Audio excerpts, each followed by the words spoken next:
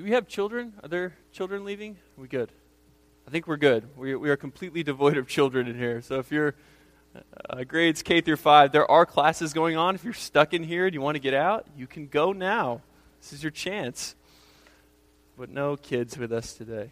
Let me grab this. Oh, man. Well, how we doing? Everybody's Advent season's going well so far. We just sang some songs that were pretty old, for the most part. Come Thou Fount, O Come Divine Messiah. These songs of longing. And not too long ago, a little bit now, another man wrote a song sort of trying to encapsulate Christmas, trying to grasp the meaning of it. And he wrote, "A very Merry Christmas and a Happy New Year. Let's hope it's a good one without any fear. And so this is Christmas, for weak and for strong, for rich and the poor ones, the world is so wrong.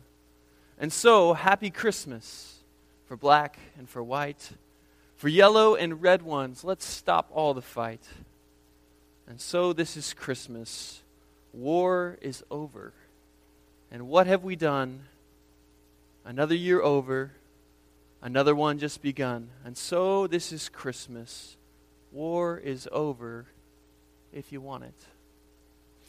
Now that song was, of course, written by the Apostle John. All right. We have yet to canonize him yet, but he was very much a prophet.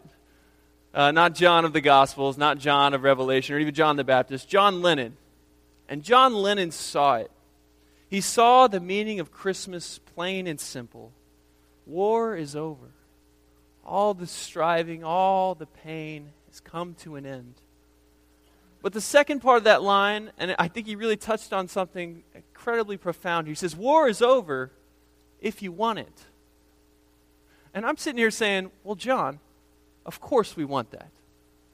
Like if you ask everybody to get past their little materialistic Christmas wishes, what do you want for Christmas? Oh, we want world peace. We want unity. We want all the fighting, the strife to come to an end. War is over if you want it. But who wouldn't want war to be over? Who can bear another image of another child maimed in the fighting in Syria? I can't even look anymore. When I see these images come across my screen, I turn away because I can't handle it anymore. Who can bear another Christmas time where people are remembering the loved ones that they've lost? Who can bear another Christmas time where children are remembering that their family used to be together at Christmas time? War is over. And of course we want it, John. Of course we want that. We want war to be finished. But John Lennon captures the longing of Advent. Our longing is for the end of violence, for justice, and for peace. N.T. Wright calls these things that all of humanity would agree on. If you were to walk out of this church right now and you were to go to the shopping mall and you were to say, hey, would you like for conflicts around the world to come to an end where you just surveyed random people? They would of course say yes. You don't have to be a Christian to want these sorts of things. All of humanity is longing for this, wants this sort of justice, this sort of peace that we can live at one with another. And so N.T. Wright calls these things the echoes of a voice. That there's something inside of us that wants these to be brought to bear. There's something so familiar and yet so foreign. They sound like home in a language that we've never heard. And guys, the question that we ask, that we start is, do you want war to be over? And of course, we all would enthusiastically agree. So why? Why, if we would all want war to be over, why, if we all want a world that lives in this sort of peace and unity, why is the world the way that it is? Why can't we just make it happen if everybody wants it to happen? Isaiah, son of Amos, was a prophet living in Jerusalem in the 8th century. And at the height of the economic prosperity of the nation, he began to see cracks in the foundation. Israel was a called people, called to be a light to the nations, called to be a kingdom of priests, a people who were different because they modeled God's care for the weakest among them. But they were behaving like every other nation. in Isaiah describes the rampant injustice in Isaiah chapter 1, he brings this charge before them. He says, this is what the Lord has against you. He says, when you come, beginning in verse 12 of Isaiah 1, when you come to appear before me, who asks this from your hand? Trample my courts no more. Bringing offerings is futile. Incense is an abomination to me. These instruments of worship, God says, I don't want any more because you're not doing what I asked you to do. He goes on in verse 14. Your new moons and your appointed festival, my soul hates. They have become a burden to me. I am weary of bearing them. When you stretch out your hands, I will hide my eyes from you. Even though you make many prayers, I will not listen. Your hands are full of blood. Wash yourselves. Make yourselves clean. Remove the evil of your doings from before my eyes. Cease to do evil. Learn to do good. Seek justice. Rescue the oppressed. Defend the orphan. Plead for the widow. And it's here that we get a glimpse into the void between the things that we all want and the reasons that perhaps things are not the way we would want them to be. Yes, we want this world of justice and peace and harmony. But the reality is exactly what Isaiah is pointing out, is that we are sinful. We are a people who are designed to go after our own ends. And injustice, as Isaiah tells us, is a result not of everybody else failing to know God, not of all the people that are at the store right now or people that aren't in church. It's not their problem. It's the problem of the people of God. The prophets always start with the people of Israel and say, this is what the Lord has against you, and so I'm bringing these charges against you. Injustice doesn't start with everybody else. It starts with us. Now, maybe we can drill this down a little bit. For many of you, you've probably noticed we live in a culture that is easily outraged. Quick to point out all the things that are wrong with the world, quick to point out how everybody else is doing it wrong. And you see this on your social media feeds. You see this perhaps with, hopefully not at the dinner table at Thanksgiving. But we see this world that is quick to look outside of ourselves and say, that's what's wrong with the world. And so I think about this in my own sort of twisted way. If you know anything about me, I have very few things that I'm really type A about. A couple things. Things like driving. One thing that drives me insane, and maybe you can relate to this, I absolutely detest when people speed through my neighborhood. Like, the speed limit is posted. It's 25 miles an hour. There are kids playing here, and you're going 40. The other day, I'll tell you two stories that just sort of shed a little light on this brokenness, and then you can proceed to judge me accordingly. But it's happened before where I was going out to pick up the trash cans, and I saw a person driving very fast down our street. Our street serves as sort of a pass-through between a couple of other main streets. And so I was going to get the trash cans, and I saw this guy was driving too fast, and I just rolled the trash can out in the middle of the street. And I was like, bro, there's kids at play here, man. Just slow down. And on Friday night, I'm walking the dog, and it's late at night, so I'm used to this. But we have a street that runs along our street that's by the train station there in West Trenton. And people just go crazy fast. Like, I'm so tempted to like become an activist and go full on, let's get speed bumps on this street. So I'm walking on this street, and I'm right by the speed limit sign, and this guy is just flying down the road. I always assume it's a guy. It probably is. And I'm walking my dog, and I'm right by the speed limit sign. And I just stand here, and I just point. I'm like, is that what speed you're doing? So, I'll tell you one more story. My father, I'll never forget this. This is about my dad, so this is just telling you where I get it from. We were playing basketball in my street. We used to live on a very similar street, and we're shooting around, and he gets the ball, and this guy's flying down the street. He gets the ball, picks it up, and just flings it at the car. Now, I'm still amazed to this day. He hit the back of the car, and my dad's got he's got the arms up thing going on, and the guy stops for a second and then decides better of it and just keeps driving.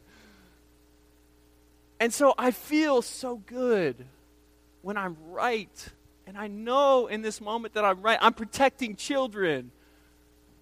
I'm protecting myself. I know there's something in there that's righteous.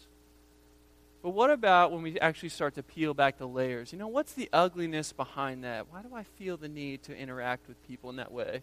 Would I interact with somebody who wasn't in a car, that wasn't surrounded by this depersonalizing box that made them, like somebody I couldn't look at face to face.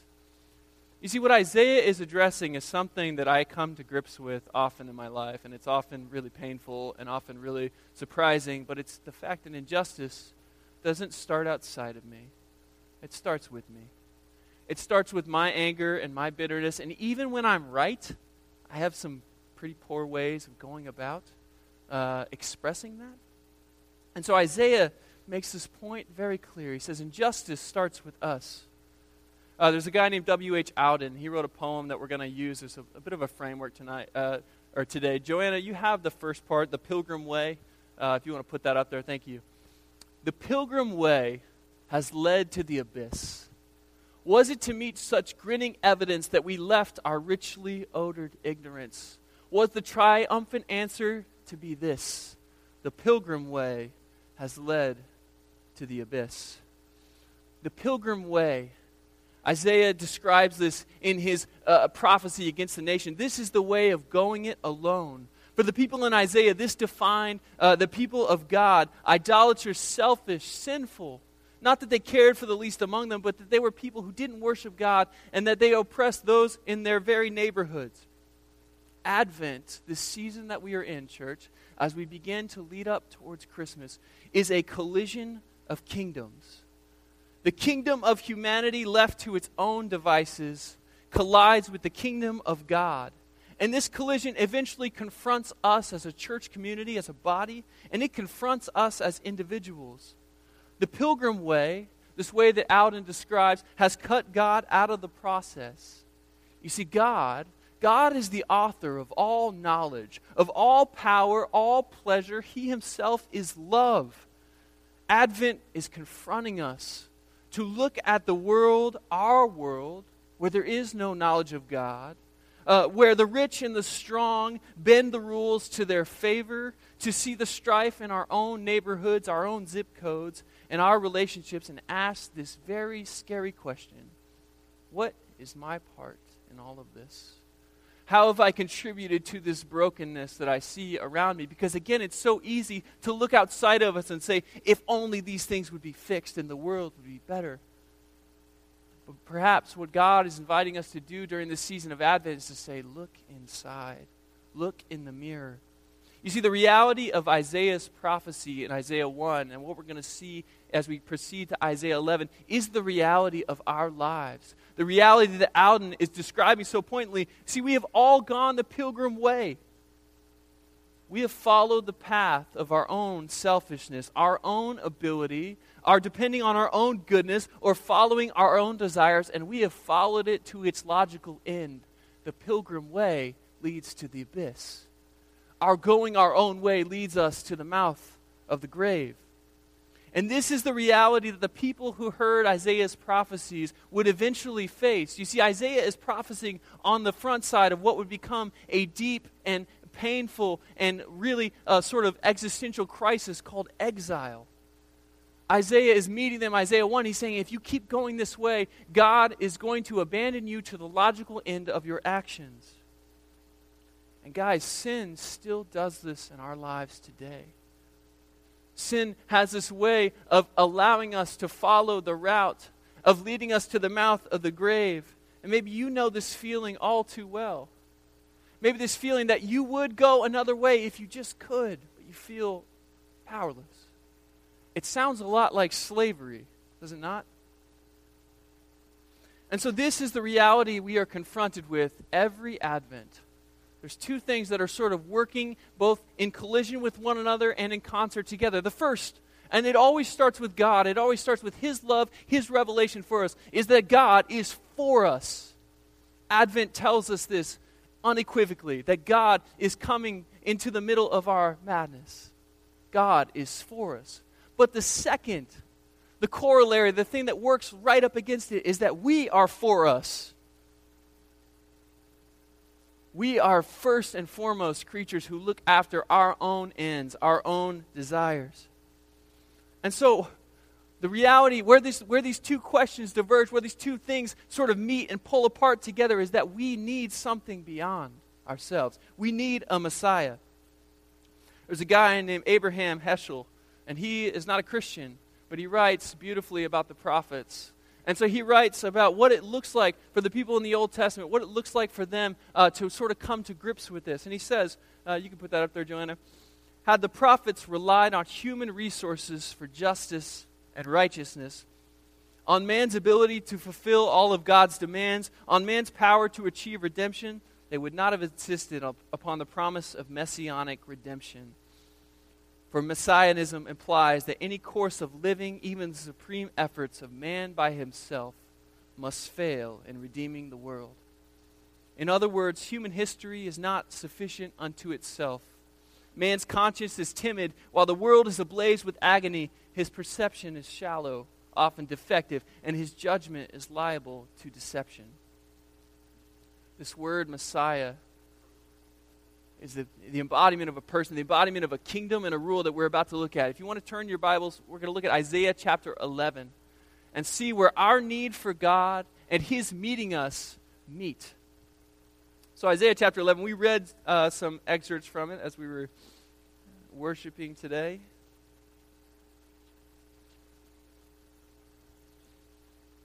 It says, a shoot shall come out from the stump of Jesse, and a branch shall grow out of his roots. The Spirit of the Lord shall rest upon him, the Spirit of wisdom and understanding, the Spirit of counsel and might, the Spirit of knowledge and the fear of the Lord. His delight shall be in the fear of the Lord. He shall not judge by what his eyes see, or decide by what his ears hear, but with righteousness he shall judge the poor, and decide with equity for the meek of the earth. He shall strike the earth with the rod of his mouth, and with the breath of his lips he shall kill the wicked. Righteousness shall be the belt around his waist, and faithfulness the belt around his loins. We need a Messiah. And yet what we read here is not what we would expect from somebody that we need. Because right here it sounds like God is going to come and he's going to judge. You know, it says that he's going to kill the wicked with the breath of his lips. This sounds like an angry, vindictive God, the one that we've been trying to get away from. But perhaps it's right in this tension where we have been trying to make our own way. We've been following the pilgrim way to the abyss, where God is saying that there's a better way, that we need to actually hear what God is saying to us today. You see, in our society, when we talk about things like judgment, we hear that this is the greatest of all social sins. To be judgmental is to be narrow-minded, is to be bigoted, but that is not what's going on here. A recent survey asking people to describe evangelical Christians in America concluded that the one overarching word that people would describe Christians in America with is judgmental. And so it's interesting that we follow a God, as we're going to see, who judges in very different ways than our world's standards. We're so scared of judgment in our world because of what it does. It's reductive.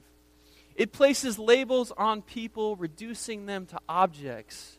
But that is not the sort of judgment that is in view here. You see, the judgment of God is not about calling things the way that they are, but it's about a power and a rule and a reign that is able to bring things about the way that they should be. The judgment of God is redemptive, ridding the world of the things that don't align with his coming kingdom. Judgment, as we tend to think of it, deal with the way that we see things. And it's so beautiful that he says right here, this coming Messiah, this shoot of Jesse, will not judge by what he sees. He will not judge because he's not interested in labeling you. You know, I think one of the things that we fear most about judgment is that the things that we think about ourselves, the things that we almost know to be true about ourselves in our darker moments, that God, the God of the universe who sees everything, is going to look at us and say, you're exactly right. You're exactly right. And if you think about the sort of judgments that you carry around, have you ever had somebody speak a word over you that you still carry around to this day? Have you ever had somebody say something to you that was so offhanded and off the cuff, but you still just have that sort of eating away at you? Maybe it wasn't even on purpose, but you carry those words around. And so when we talk about judgment, it's an amazing dynamic to me. Because I think of my own life. I think of the few times that somebody, either because they were trying to or because they were just insensitive, has hurt me in a deep and profound way. those words that I still carry around. I think about those things. And then I think about all of the amazing encouragements I have received throughout my life, all the people that have been there for me in beautiful and amazing ways that have been building me up. Why do I only remember the really dumb things, the really mean things, the really cutting things? What is it about us that latches on to those things? And so when we talk about God judging us, we are so afraid that He is just doing what everybody else tends to do or seems to do.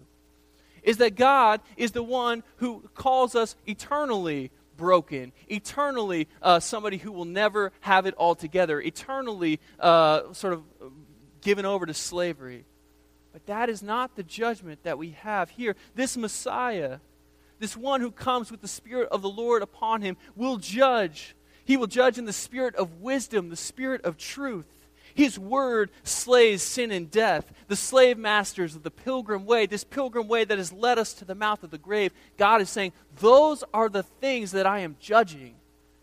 It's your own brokenness that's keeping you enslaved that I am ridding the world of. His judgment truly, truly makes wars cease. As Psalm 46 says, His word makes war cease to the ends of the earth. War is truly coming to an end in this beautiful kingdom of God.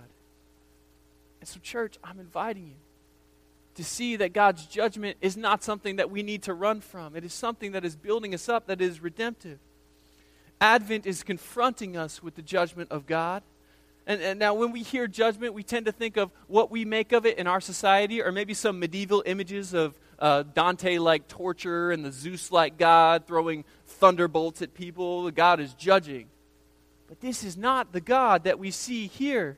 We think of these terms of judgment, we think that's so distant, that it sounds like a God who's far off, who's just standing in judgment of the world. But what we have in the Advent story is not a God who's far off. We have a God who is coming near.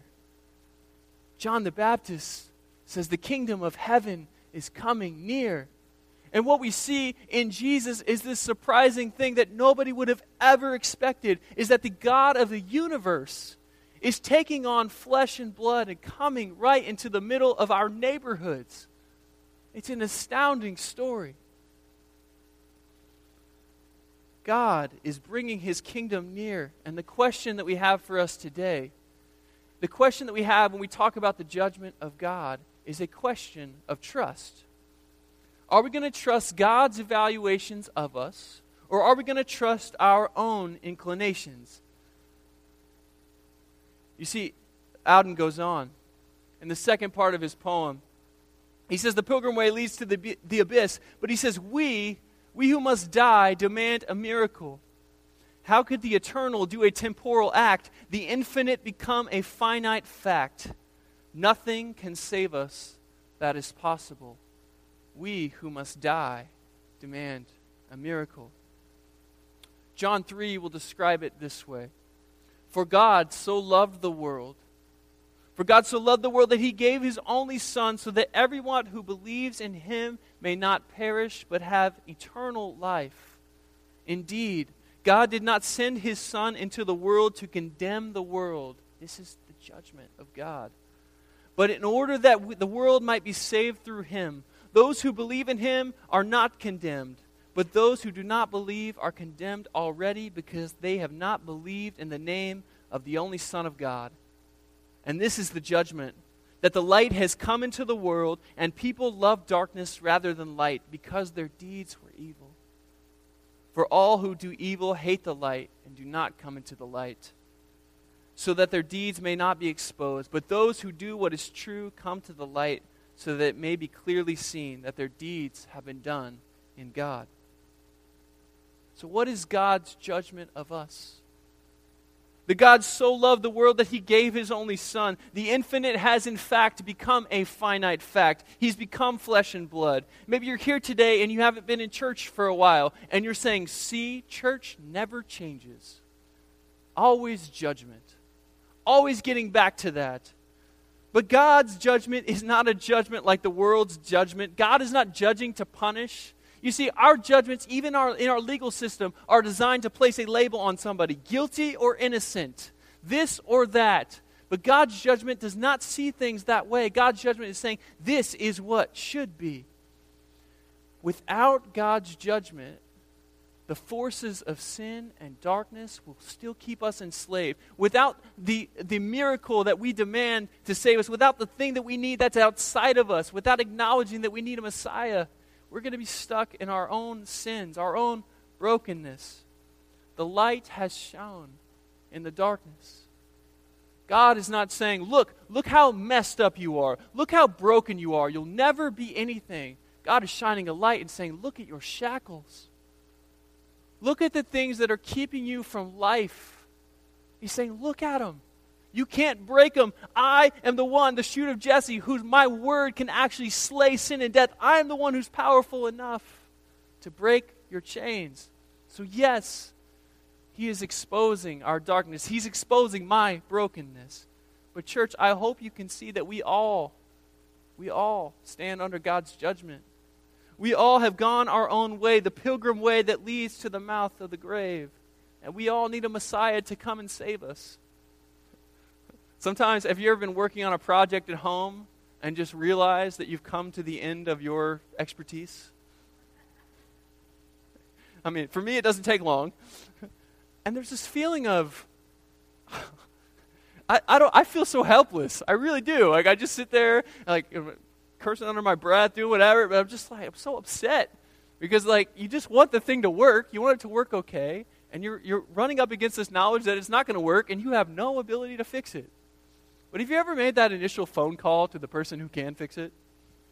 You know, for me, like, I can call any number of people. I have some beautiful friends like Craig and Richard who are just really capable individuals. They can just fix stuff. And so there's this moment where I get a little bit of just a deep breath. I get to say, thank you. This will work again. And so, guys, it's not a scary place to be in, to say, I need help.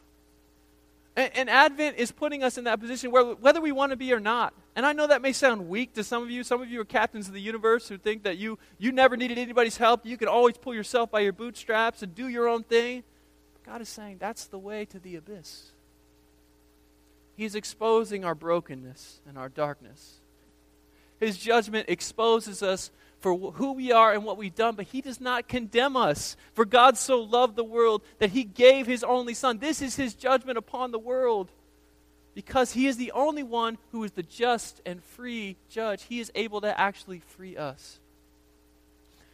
In some parts of Appalachia, where the Appalachian Mountains are, places like eastern Kentucky, West Virginia, the coal industry has figured out a more efficient way to mine coal. Now, if you know anything about mining coal, it's a pretty dangerous occupation. If you're familiar with the canary in the coal mine, what is the canary's job? To die. Thank you. Right.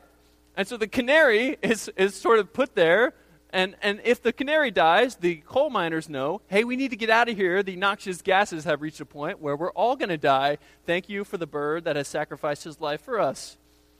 Coal mining is dangerous, it's expensive, you have to pay laborers, and so the coal industry has just cut out some of the in-between parts of the process. And so the way that they found to mine coal more efficiently is just to blow the mountain up. So there's a mountain in between us and some coal that we want, and so blow the mountaintop up, boom! Now, this practice does, in fact, retrieve coal quite efficiently. But what fails to be accounted for are the truly catastrophic results that are done to the ecosystem, even to the economics of the regions, the places where this is happening. The people are incredibly poor. Things like the topsoil, truly the most valuable resource in the world because it enables things like food to grow, and crops, erodes away. The streams which feed the rivers are contaminated with chemicals and toxins. And the rubble from the explosion, once you blow up a mountain, that stuff doesn't just eviscerate and disappear. It has to go somewhere. And so the companies will bulldoze all the rubble into the valleys, jeopardizing their ecosystem as well. And guys, this is what sin does in our lives. sin is sort of promising something that it can't deliver. You see, coal is a non-renewable resource. It will run out. And sin is sort of our efficient way of getting at the thing that we think we need, the thing that we think we want. And it will eventually run out on us. You see, sin is, for many of us, we have been blowing up the mountaintop for so long. And if we were to survey the vista of our lives and look out, we've been bulldozing that rubble into the valley. We look over the valley, we'd say, all it is, rubble and ruins. All we see is this broken landscape of the things that our hands have wrought. But Advent announces that out of the ruins, our God will come to us. In the midst of all the mountains that we have blown up, trying to build our own kingdoms, to be our own God, that our God, the God of the universe, will build his mountain where peace and justice truly reign. Our God will bring about the thing that we have all longed for and have all been so incapable of bringing about. And look at this mountain. I want to get like real big and real cosmic for just a minute as we're wrapping up today, because it is so, so beautiful. On the mountain of God, if you read verses 6 through 9 in chapter 11, the wolf shall lie down with the lamb, the leopard shall lie down with the kid, the calf and the lion and the fatling together, and a little child shall lead them. The cow and the bear shall graze, their young shall lie down together, and the lion shall eat straw like the ox. The nursing child shall play over the hole of the asp, and the weaned child shall put its hands on the adder's den. They will not hurt or destroy on all my holy mountain, for the earth will be full of the knowledge of the Lord as the waters cover the sea. Now, I know we get bogged down into all this animal stuff, but these are animals that might be tempted to eat one another, now living at peace. On God's holy mountain, they do not hurt or destroy. In Isaiah 2, he's describing the mountain. He's sort of refraining, and he says, on God's holy mountain, they will beat swords into plowshares. Weapons of warfare will no longer be used for violence and destruction, but they will become instruments of agriculture, of beauty, and of justice. In Isaiah 65, Isaiah is describing the mountain again as he keeps coming back to this mountain built from the ruins of our lives. And he says, no longer will a child only live a few days on God's holy mountain. God is going to do away with the things that threaten us, our own sins, and the very death that is their end. In spite of all the ways we would try to build our own mountains, God himself is doing the thing that all of our human efforts could never, ever do. He himself is ending war. As John foresaw, Christmas means war is over if you want it. But what we see from God's beautiful coming to us is that war is over because he wants it. So what? What is our response to this judgment?